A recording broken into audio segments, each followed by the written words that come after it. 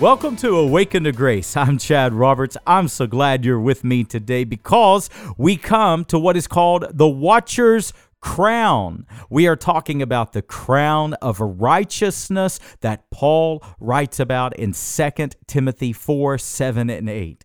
In our text today, Paul has come to the end of his life. He's giving his final instructions, his final challenge, his final encouragement to the church and to his son in the faith, Timothy. And Paul says what is laid up for him is a crown of righteousness, which the Lord, the righteous judge, will award to him on that day, but not to Paul only, to everyone who loves or longs for the appearing of Jesus. Well, friends, that's what we're going to talk about in this final sermon on the Crowns series. We've been in a series called Eternal Rewards. I hope that you've been with me through each of them. If not, go to my free mobile app, Awakened to Grace, and listen to the rest of this series because it all builds upon each other.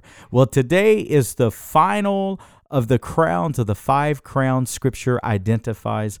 We're going to talk about what the crown of righteousness means, what it represents to our daily life, and how we can look ahead.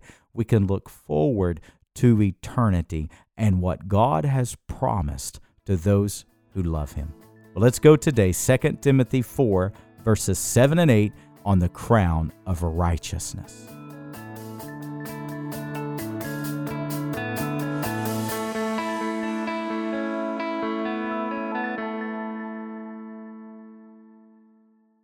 And today is part 5, which is the crown of righteousness. We're going to call it the Watcher's Crown, the crown of righteousness.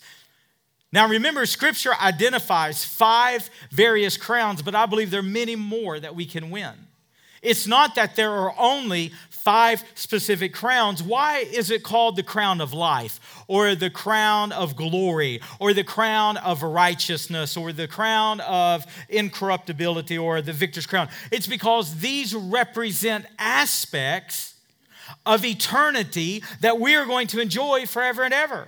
The crown of righteousness is not just one single crown. It's all the people you disciple, all the people you lead to the Lord. The rejoicing is the aspect of the crown. You're going to rejoice for all of eternity. The crown of life represents eternal life that you're going to enjoy forever and ever. The crown of righteousness, which we're going to identify today, is the fact that you're going to stand in the righteousness of Jesus for all of eternity. So don't think that we are limited to only obtaining 5 crowns. It's just 5 were identified to show us the various aspects of what eternal life is going to be for a Christian. Now, Paul is saying his farewell to his son in the faith, Timothy. He's going to say in verse number 7, I have fought the good fight. I have finished the race. I have kept the faith. This fight, the good fight, this is a beautiful term in the original language, in the Greek. What it literally means, the word fight here is where we get our English word agony. In Paul's day, it referred to either an athletic competition, because you think about true Olympic athletes, what kind of agony do they put their body through? What kind of discipline do they do? When Paul wrote in Philippians that I press toward the mark of the prize, the word picture there is of a runner when a runner stretches out and he lunges toward the finish line. Think how every muscle is put into agony as you lunge toward the finish line. Paul says, I live my life with that kind of spiritual intensity, with that kind of spiritual focus. Not only does it refer to an athletic competition, but the word fight here also refers to military conquest. Don't this remind us last week when Paul wrote and said that Satan hindered us from coming to you? Remember what we said that meant? It was a military term, and it's when a military in Paul's day would dig deep trenches in the roads to prevent military movement. And Paul is saying, I have fought the good fight. I've been in the military conquest spiritually. And Paul says, I've been engaged in this thing. Now, what's he truly saying? Sorry, I did not mute it. Technology. If Paul had this, we would have never got the Bible, you know it? What is Paul saying? I have fought the good fight. Friends, what he's saying is that you and I are engaged in a warfare in this life. Satan's going to attack you. He's going to attack your family. He's going to attack your home. Don't be surprised. Peter said, don't think it's some strange thing when all this fire comes and touches your life. Why? Because you and I live in a day of spiritual warfare. But Paul says something I want you to notice. If you write in your Bibles, I want you to circle this word. Paul says, I have fought the what fight? The good fight. Let me tell you today, let me tell you Paul's perspective. Even though you may be fighting hell today, even though Satan may be launching attacks against you, even though you may be you may be stressed today, or you may have concern about your life, let me tell you what Paul says that this fight is. He still says it's a good fight. Amen? Is that your perspective of life's problems? Is that your perspective of spiritual warfare? That even though things get intense in your life, even though Satan buffets you, even though he plots against you and he tries to prevent your movement and he tries to prevent your spiritual progress, how many of you can say, oh, I'm in a fight today, but guess what? It's a good fight. And you know why it's a good fight? Is because victory is not up for question. Victory is already guaranteed. Amen? See, Paul knew as Christians, we don't fight for victory. We fight because of the victory. We don't fight to get victory. Christ has already done that. We stand in his victory. Amen. So the victory is not up to me. It's already been done in Jesus. So that means when I want to back up and give up ground, when I'm giving up ground Christ has already won. That's why God says, in all your standing, do what? Stand. Stand your ground. You know why? Because it's victorious ground. Stand your ground because it's already won in Christ. And that's why Paul can say, I have fought the good agony. I have fought the good fight. I've ran this race. Look what he says next. I've ran the race. I finished the race. What's he referring to? 1 Corinthians 9, the incorruptible crown. Do you not know that every race there's one winner, but this race that we're running in Christianity, every person can win. And what will you win? The incorruptible crown. So Paul tells Timothy, fulfill your ministry, endure suffering, do the work of an evangelist, be instant in season, out of season, be ready, do your work as God calls you to do. Why?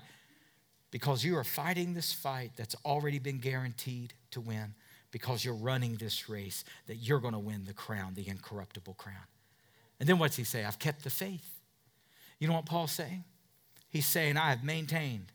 I have maintenance this truth. I have stayed loyal to the truth of God's word. I have kept the faith. How many of you will have the testimony? I kept the faith.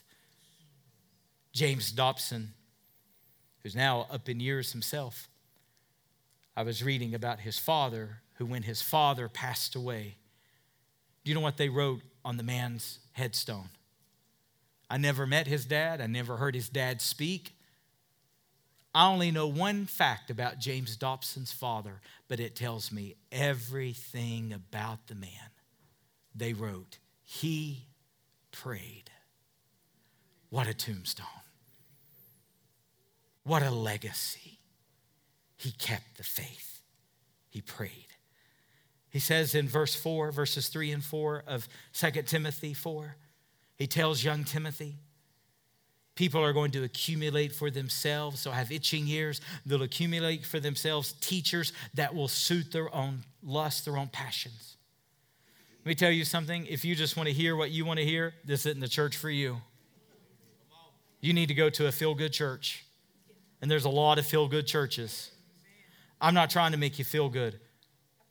We're trying to get you to repent because it's God's kindness that leads us to repentance. Amen?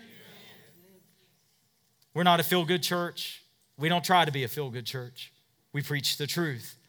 And Paul said that there are going to be some that they abandon the truth, they reject the truth, they walk away from the truth, and they wander off into myths. That's what he says in verse 4. People will wander off into myths. Paul says, no, I have fought the good fight. I have finished the race. I have kept the faith. In other words, I have maintained the truth. I've maintained the truth. It's been priority. I've cared for it. I have stayed loyal to the faith, loyal to the truth. Will that be your testimony? Then he says in verse number 8, look at the conclusion. Henceforth, there is laid up for me. I love that. There's laid up for me. What did Jesus say? Matthew 6, verses 19 to 21. He said, don't lay up for yourselves riches on the earth, treasures on the earth. Lay up for yourselves treasure in heaven. See, some people have come to me and they said, Pastor Chad, I'm trying to understand this series, Eternal Rewards, but I don't really understand. I mean, is it not selfish to desire rewards in heaven? Could that not be prideful to want rewards in heaven? Not when Jesus said, lay up for yourselves treasure in heaven. It's at the Father's invitation. It's what God wants for us. Amen. Lay up for yourselves. 1 Peter 1:4. Listen to what Peter wrote. He said, you and I have an inheritance. See, that's the reward. That's the eternal rewards. You and I have an inheritance that is incorruptible, that is unfading, and that is reserved in heaven. It is kept in heaven. It is safe and secure. Amen.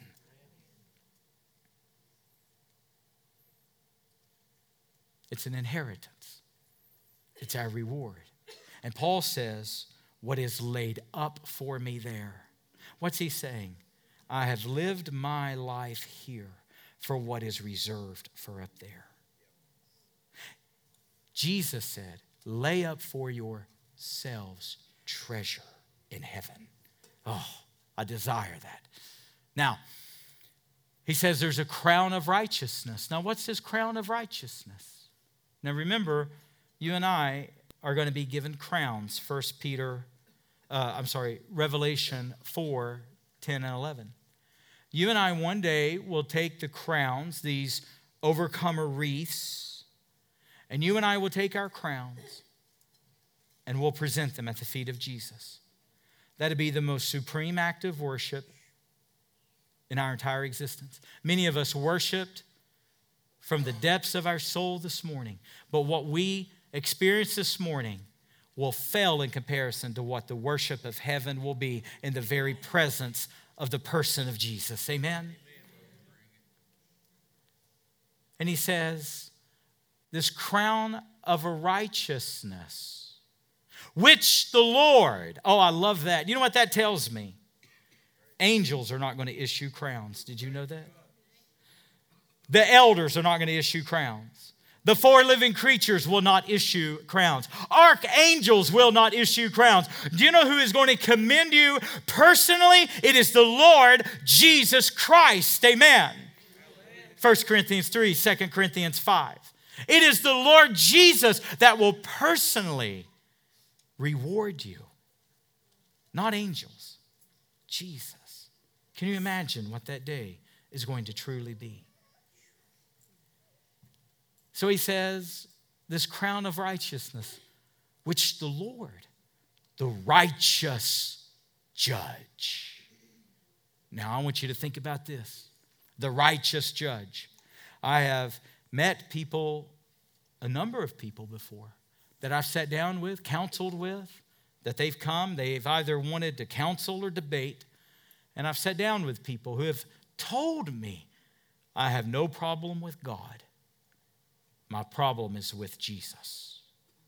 Then, my friends, you have an eternal problem. Do you know what Jesus said in John 5:22? Jesus said, the Father judges no one, But the Father has given the Son all judgment. Do you know why the crown of righteousness is so vital? Because no one will enter heaven apart from being clothed in the righteousness of Jesus Christ. And do you know what's going to determine whether you enter the gates of heaven? Not St. Pete. Do you know what Scripture says that St. Peter is by the pearly gates? There's not one. Do you know who will determine whether you enter the gates of heaven? Christ, the righteous judge. This is why I desire righteousness. Do you know what righteousness means? It means to be in right standing with God. To ask yourself if you have received the righteousness of Jesus. To ask yourself if you have been clothed in the righteousness of Jesus. Then ask yourself this question: can you stand upright before Jesus and be presented before Him? If there is any sin that makes you cower away, if there's any sin that makes you run away from God, then my friends, you need the righteousness of Jesus. My little boys yesterday, Hudson and John Mark,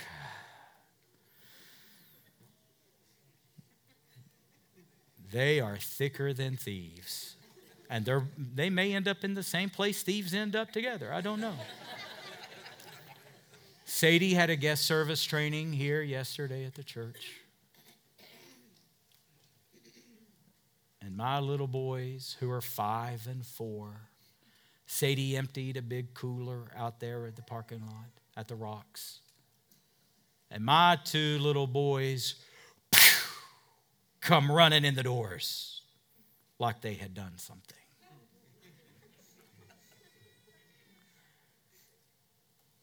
And a car comes in, and a man and his wife walks into the church and tells me that my boys threw ice at their cars as he drove by. To which I said, I'm sorry, they are deacon's kids. I apologize.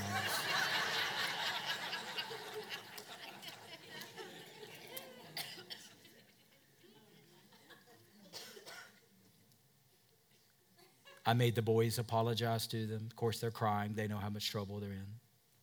John Mark, who's 4, tells me he don't want to go to jail. We eat dinner last night. We get Chick-fil-A, the Lord's chicken, hallelujah. Amen. And John Mark goes, wait, we got to pray. And John Mark prays. And he says, I love mommy. And he said, I won't throw no more ice at cars. I'll behave. Okay. That'll hold like water. And the other day, I got to tell you this and then I'll move on. Hudson, the other day, we're in the car coming home, and Hudson, who's 5, he says, Dad, I want to get saved right now. And I said, that's fine. I'm thinking it's probably going to take 2-3 more times with you before it sticks, but all right, we'll do it. And we pray, and he asks Jesus into his little heart, and I lead him in the prayer. The next morning, we're going to school, and Hudson says, I'm going to tell my teacher I got saved. And I said, that's great, buddy. He said, and Dad, you got saved too. I said, I did. He said, yes, you prayed too. I said, it was a great day. All right. Anyways, so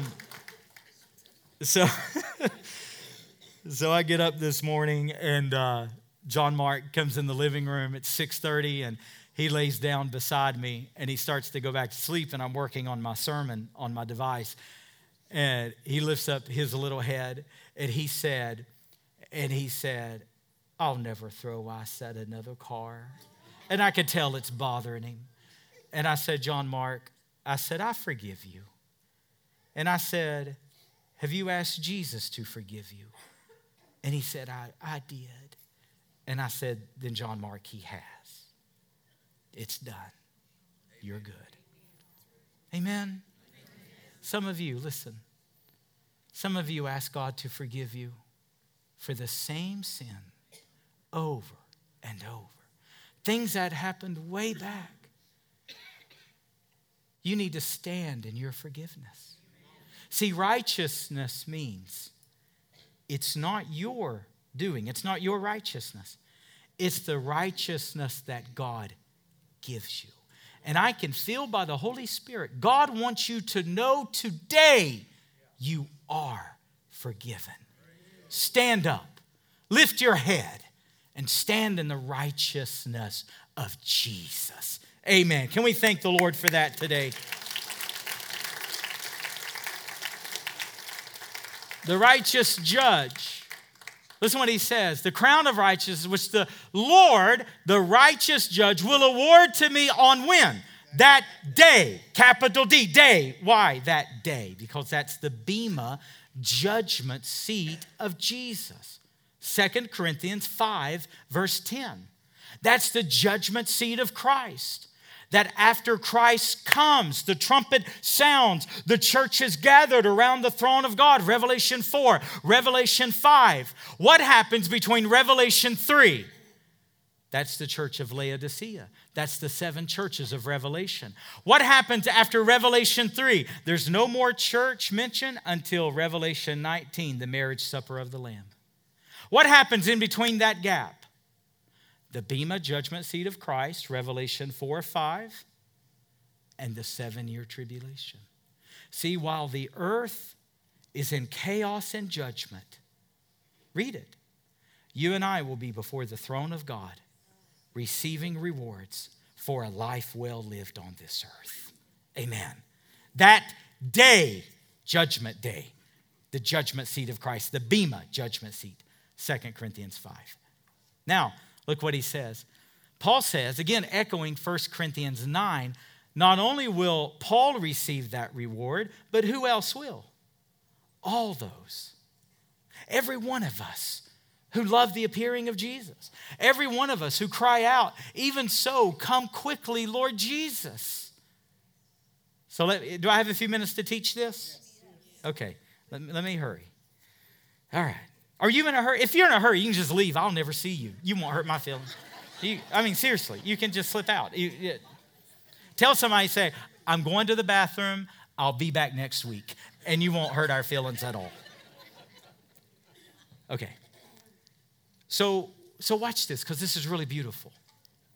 People, when you say the return of Jesus,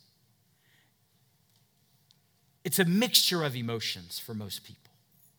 A lot of people feel a great discomfort about it because it's unfamiliar, they don't know what to expect, and so they feel discomforted by it. No, that ought not be, because the scriptures say in Thessalonians, comfort one another, encourage one another with these words. Hebrews says, as you see the day approaching, encourage one another as you see the day drawing near. We ought not to be discomforted by the coming of Jesus. Some people are in denial.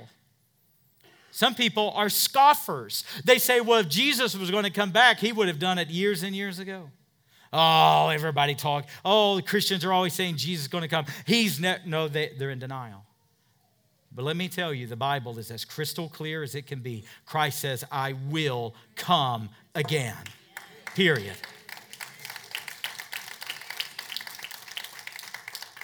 And then some people are disappointed. They say, oh, I want to live life. Friends, I want to assure you, Revelation 22:12 says that Jesus said that when he comes with his rewards in his hands. I'm telling you this, I don't care what you're living for on this earth, the coming of Jesus will far surpass it. It is like a little child who his father has been away and the child has a sleepover that night and they don't want their dad to come home because they want that sleepover. And they have no idea the gifts that the father is bringing them. That's what it's like. It is spiritually immature to say, oh no, there's more things I want to do in life. Then you don't understand the Bible. Then you don't understand eternity. You don't understand what God's prepared for his bride. So let me show you. Go to John 14, and I'll swiftly go through this. John chapter 14. See, there's a reason why Jesus hasn't come back yet. Let me just explain this very briefly. In Jewish culture, this is how they did weddings in Jesus' day. The groom would go into a betrothal period, what we would call our engagement.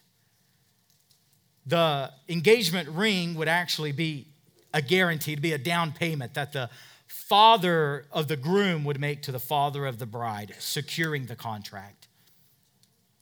The groom, his responsibility was to go and prepare for his future bride and their home. He was to learn his skill. He was going to have a good trade in life. And because they built on to their family's homes, he would build an addition to his father's house. He would build a room for he and his wife.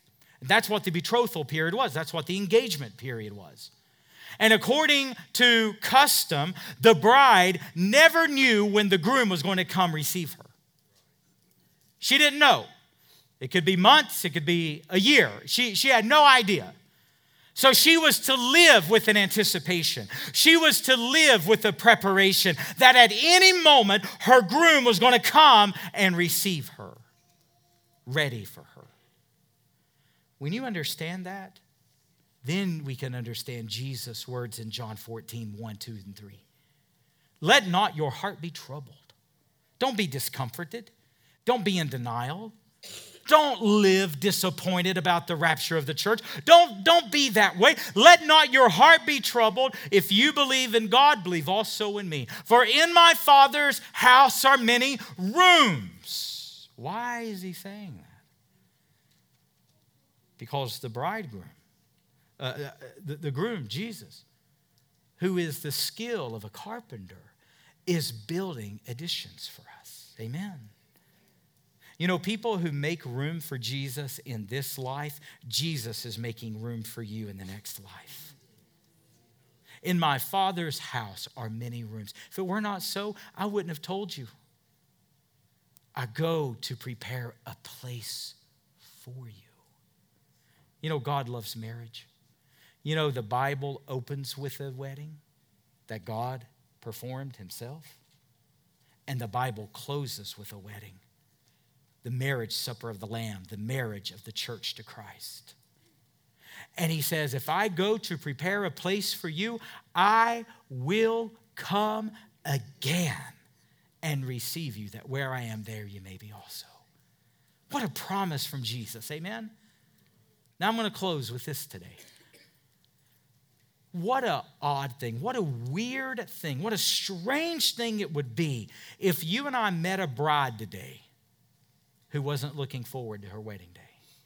Something would be wrong. What if you and I met a bride today that never spoke of her wedding day, never talked about it? Her friends didn't even know she was engaged. How weird would that be? What about the people you work with? What about the people you are close to? What about the people in your life? Would you be like the bride of Christ, engaged, that you're not even excited about the wedding? What an odd thing it would be for an engaged woman to flirt with the other men in town. Yet do we not flirt with sin and embrace sin? Go back to our text, and this is where I close. Chapter 4, 2 Timothy 4, verse 10. I want to show you this. Paul says, when it comes to the emotion that we should feel about the coming of Christ, Paul says, don't be scared by it. Don't be in denial of it. Don't be disappointed by it. No, what's he say? For those who love his appearing, those who long for his appearing.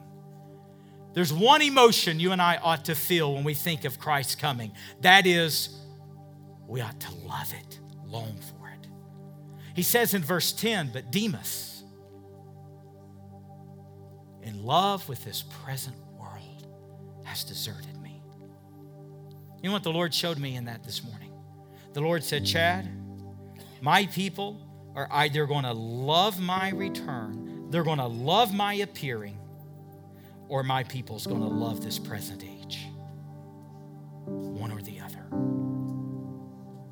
Do you long for Christ to come? Do you know why God wants you to long for it? Friends, brides are all about preparation, aren't they? Brides are all about preparation. I'll have couples call me and ask me to marry them, and they'll say, will you do our wedding? Sure. What are you looking at? 15 months from now. What? Yeah, it's going to take us that long to prepare. Okay. All about preparation. Heaven is a prepared place for a prepared people. Heaven is a perfect place for a people who's being made perfect by the righteousness of Jesus. So are you like the bride that you're out flirting with everybody, not excited about the wedding day, not acting like you're engaged? Or are you preparing yourself as Christ is preparing a place for you? Isaiah 62 verse 5 says that God rejoices over us as his bride. Isaiah 61 verse 10, hear this, says that God has clothed us in robes of righteousness. See, my friends, you will not get the crown of righteousness if you're not robed, if you're not clothed in the robes of righteousness. And it comes through Jesus.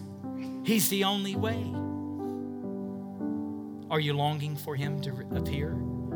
Are you longing for his return? Or are you like the child who you don't really understand all that the Father has when he returns? Let's mature ourselves. Let's long for his coming. Let's don't be like Demas, in love with this present world. No, let's be like Paul, and let's love the appearing of Jesus. Can we say amen today? Let's bow our heads. Father, we desire the watcher's crown. We desire your coming, Lord God. As 1 John says, everyone who thus hopes in your appearing purifies himself. Make us pure, Lord. Make us pure. Have you visited my online store where you can find books, music, sermon series, and so much more? I hope you'll go there today, awakentograce.com/store, and keep checking back because our resources that are designed for spiritual growth are always growing. awakentograce.com/store.